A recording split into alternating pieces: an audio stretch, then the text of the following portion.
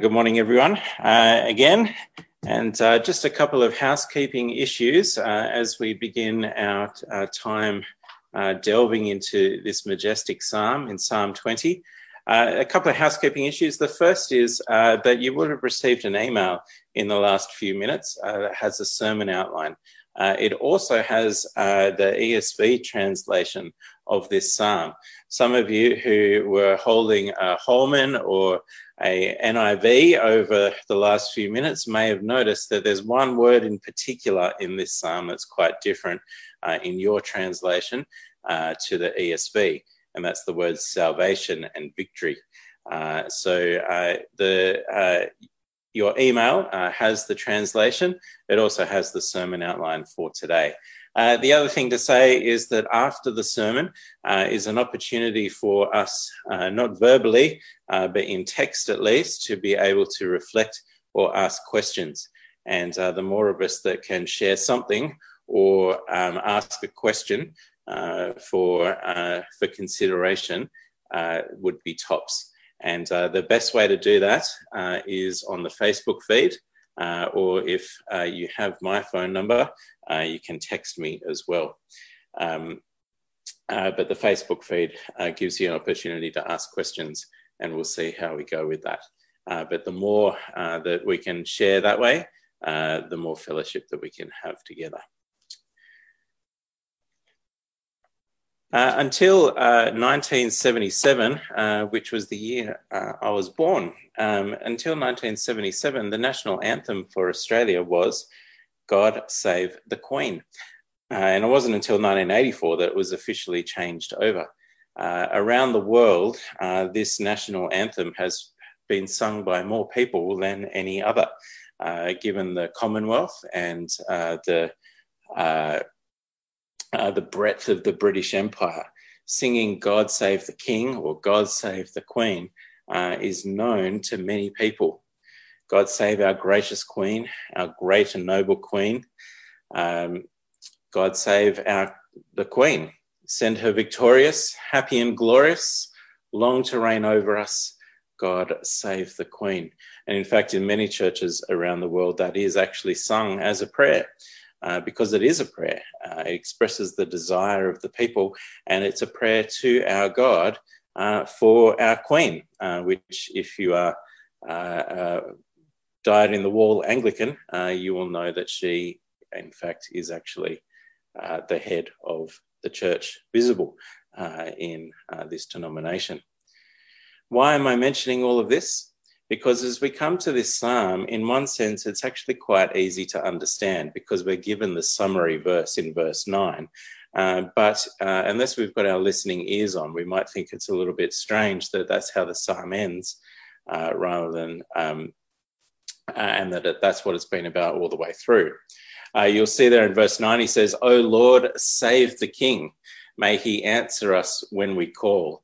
It's a prayer to God, a desire that God would save the king, that he would preserve the king's life from death, rescue him from destruction, from ending, from defeat, from dying, and preserve his life and peace and prosperity. It's expressing a desire. May he answer us when we call. And it's important as we come to a psalm like this, therefore, in fact, any psalm, in fact, any part of the Bible, that we make sure that we fill the shoes with the right people. As you had that Bible reading read from Psalm 20, perhaps you thought the psalm was talking to you or talking about you. May the Lord answer you in the day of trouble. May the name of the God of Jacob protect you. May he send you help from the sanctuary and give you support from Zion. May he grant your heart's desire and fulfill all your plans. As tempting as it is for us to put ourselves in the shoes of the you in the psalm, it's actually not what the psalm's about. If anything, we're the people that pray the prayer in the psalm. All the way through, the word you there sorry to go English grammar on you, but all the way through, the word you there is singular, not plural. It's talking to one specific individual, not all of God's people. And that one specific individual is revealed later in the psalm to be God's anointed, or his Messiah, his Christ, God's promised king, God's chosen king who would rule his people.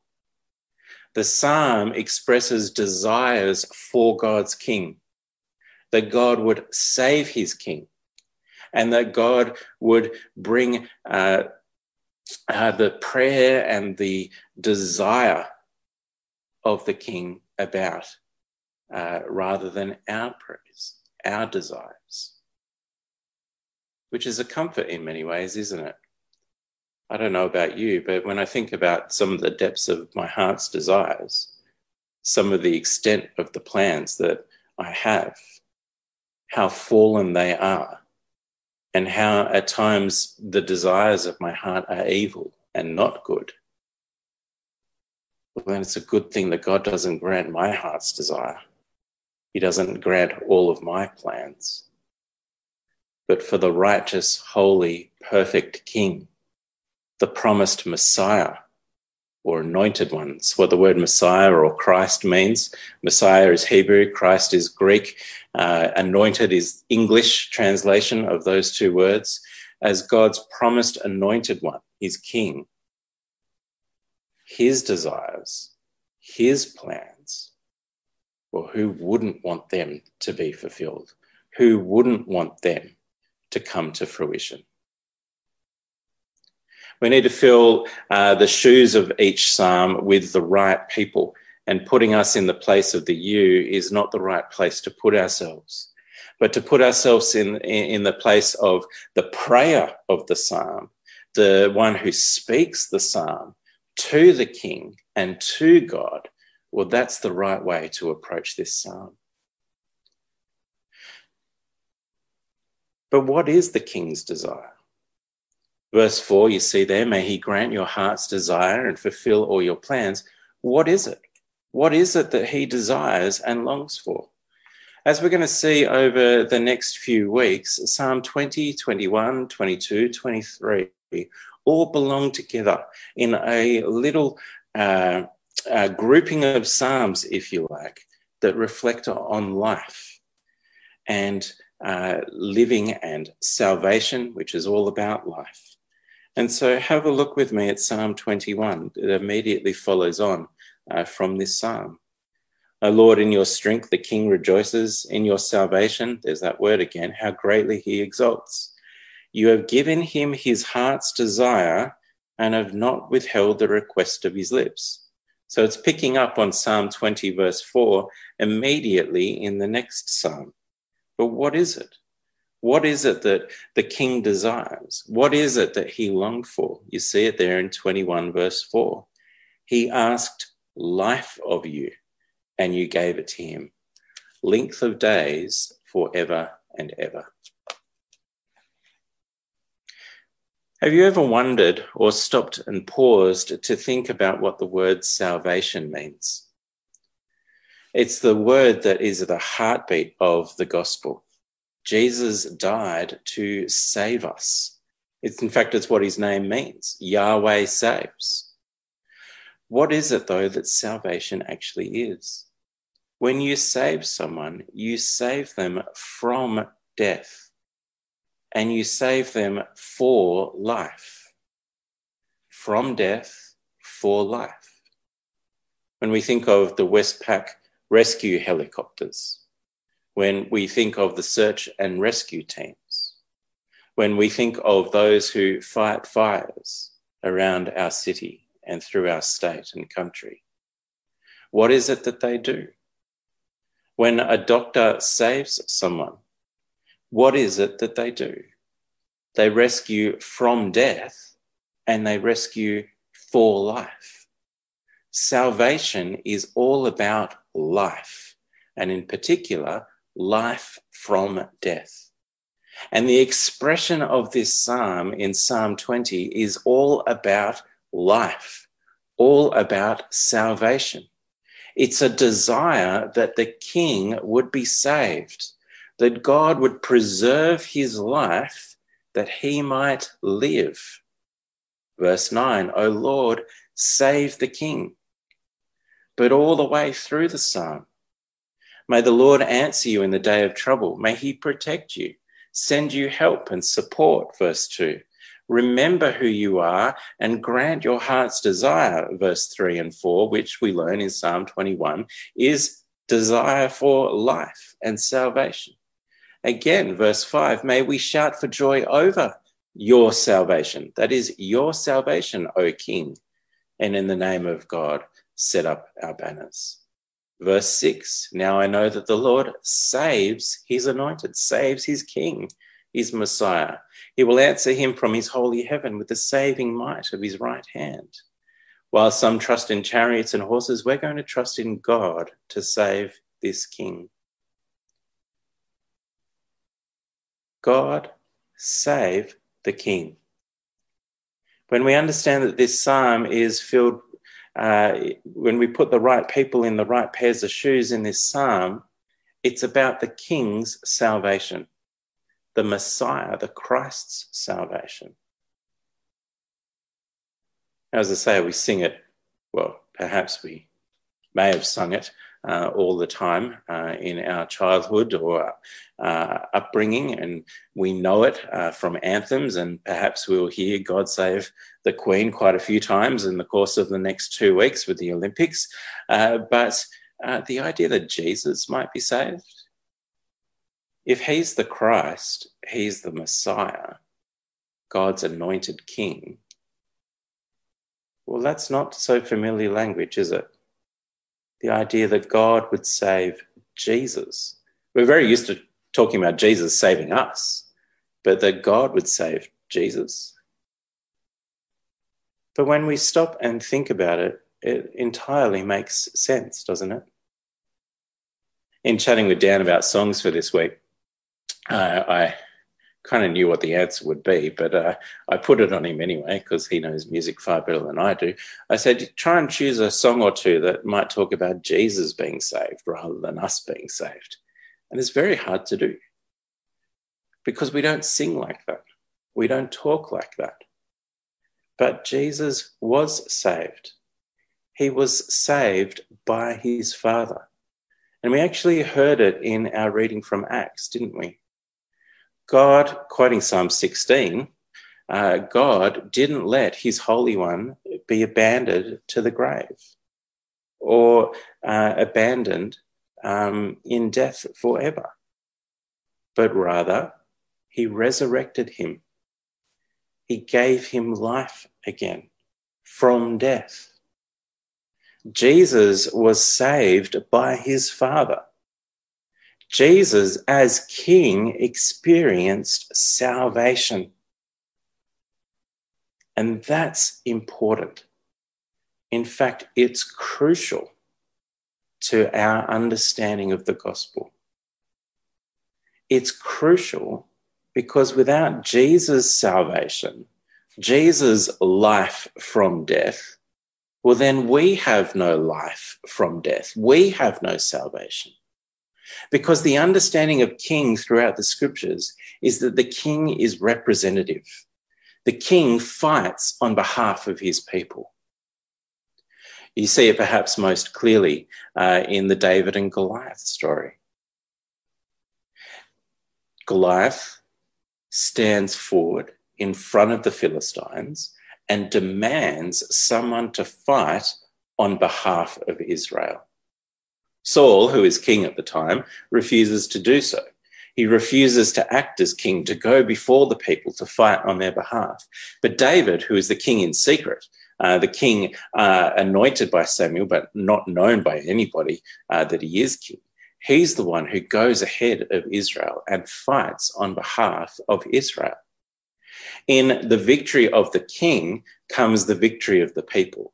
In the victory and salvation of the king, then the people are saved. And we see that play out in the David and Goliath story.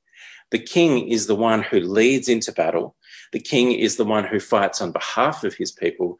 The king is the one who, in his life, comes the life of the people. In his preservation is the preservation of the people. In his salvation is the salvation for his people. In other words, the future of the people depends on the future of the king. Jesus died, but was not abandoned to death. He rose again from the dead. And these Psalms will speak about eternal life and resurrection life and the joy and peace of eternal life over the next few weeks. But our participation in those things comes from the King, because he represents his people. What the King experiences, we experience. And so right through the New Testament, we hear that language, don't we? The language of being buried with him in death, that we might rise again with him. That if we are in Christ, we have died. The old self is gone and we are made alive again in him. Our life is hidden in his life. That what he experienced, first suffering, then glory, we experience in him, first suffering, then glory. Our future, our salvation depends on his. No wonder then the psalmist prays for the king. No wonder then the psalmist desires the king's salvation, because in the king's life is his life. And so the desire of this psalm is that God will not so much answer our prayers, but the king's prayers. Grant his desires, fulfill his plans, save him. Because in what happens to him, that's what will happen to us. And so we rejoice in what God does with his king. Because what God does with his king, he will do for the king's people. But of course, we stand on the other side, don't we? You see all the way through the psalm the expression of desire, of a future fulfillment. May the Lord answer you. May the name, may he send, may he give, may he grant, may he fulfill. May we shout for joy. There's the change of tone at verse 6. Now I know that the Lord saves his anointed. He will answer him from his holy heaven. Presumably there was some interlude, some instrumental part between verses 5 and 6, perhaps a key change for those who love their key changes. And there's a bit of a pause. What was expressed as desire, verses 1 to 5, all of a sudden becomes a certainty, a knowledge in verse 6. Perhaps in terms of the original situation, reflecting on an event where something happened, there was uncertainty, but now there's resolution. The conflict has been resolved. The battle has been won. The king lives. God saves his anointed. But of course, we have a more certain word. Not that Psalm 20 was uncertain, but a more certain word in the New Testament, because we've seen the fulfillment of these things. We've seen a king who died, son of David, Christ, Messiah, anointed, who died but rose again. Rose again as fulfillment of these promises, as the answer to the prayers of the people, as answer to the king's own prayer, as we will see next week. And in that resurrection is not just the fulfillment of God's promises, but it's the assurance for God's people that if God saves his king, he will save the king's people. If God saves the king, he will save the king's people. And in that, there is assurance. An assurance that doesn't depend on me, doesn't depend on my righteousness, doesn't depend on my effort, my works, my will, my intentions, but depends entirely on God and his King. Not only is Jesus' resurrection the fulfillment of these prayers, of these hopes, but it's the assurance, an assurance that gives hope, not an uncertain hope, but a certain hope, that if God saved his King, he will save you and me also. Brothers and sisters, it's so easy to look down, to look at our own situation, to consider our own fragility, our mortality, our frailty, our messed up nature. It's so easy to consider all the problems that are before us. But we have a King whom God saved. And in that there is assurance and hope that we will be saved.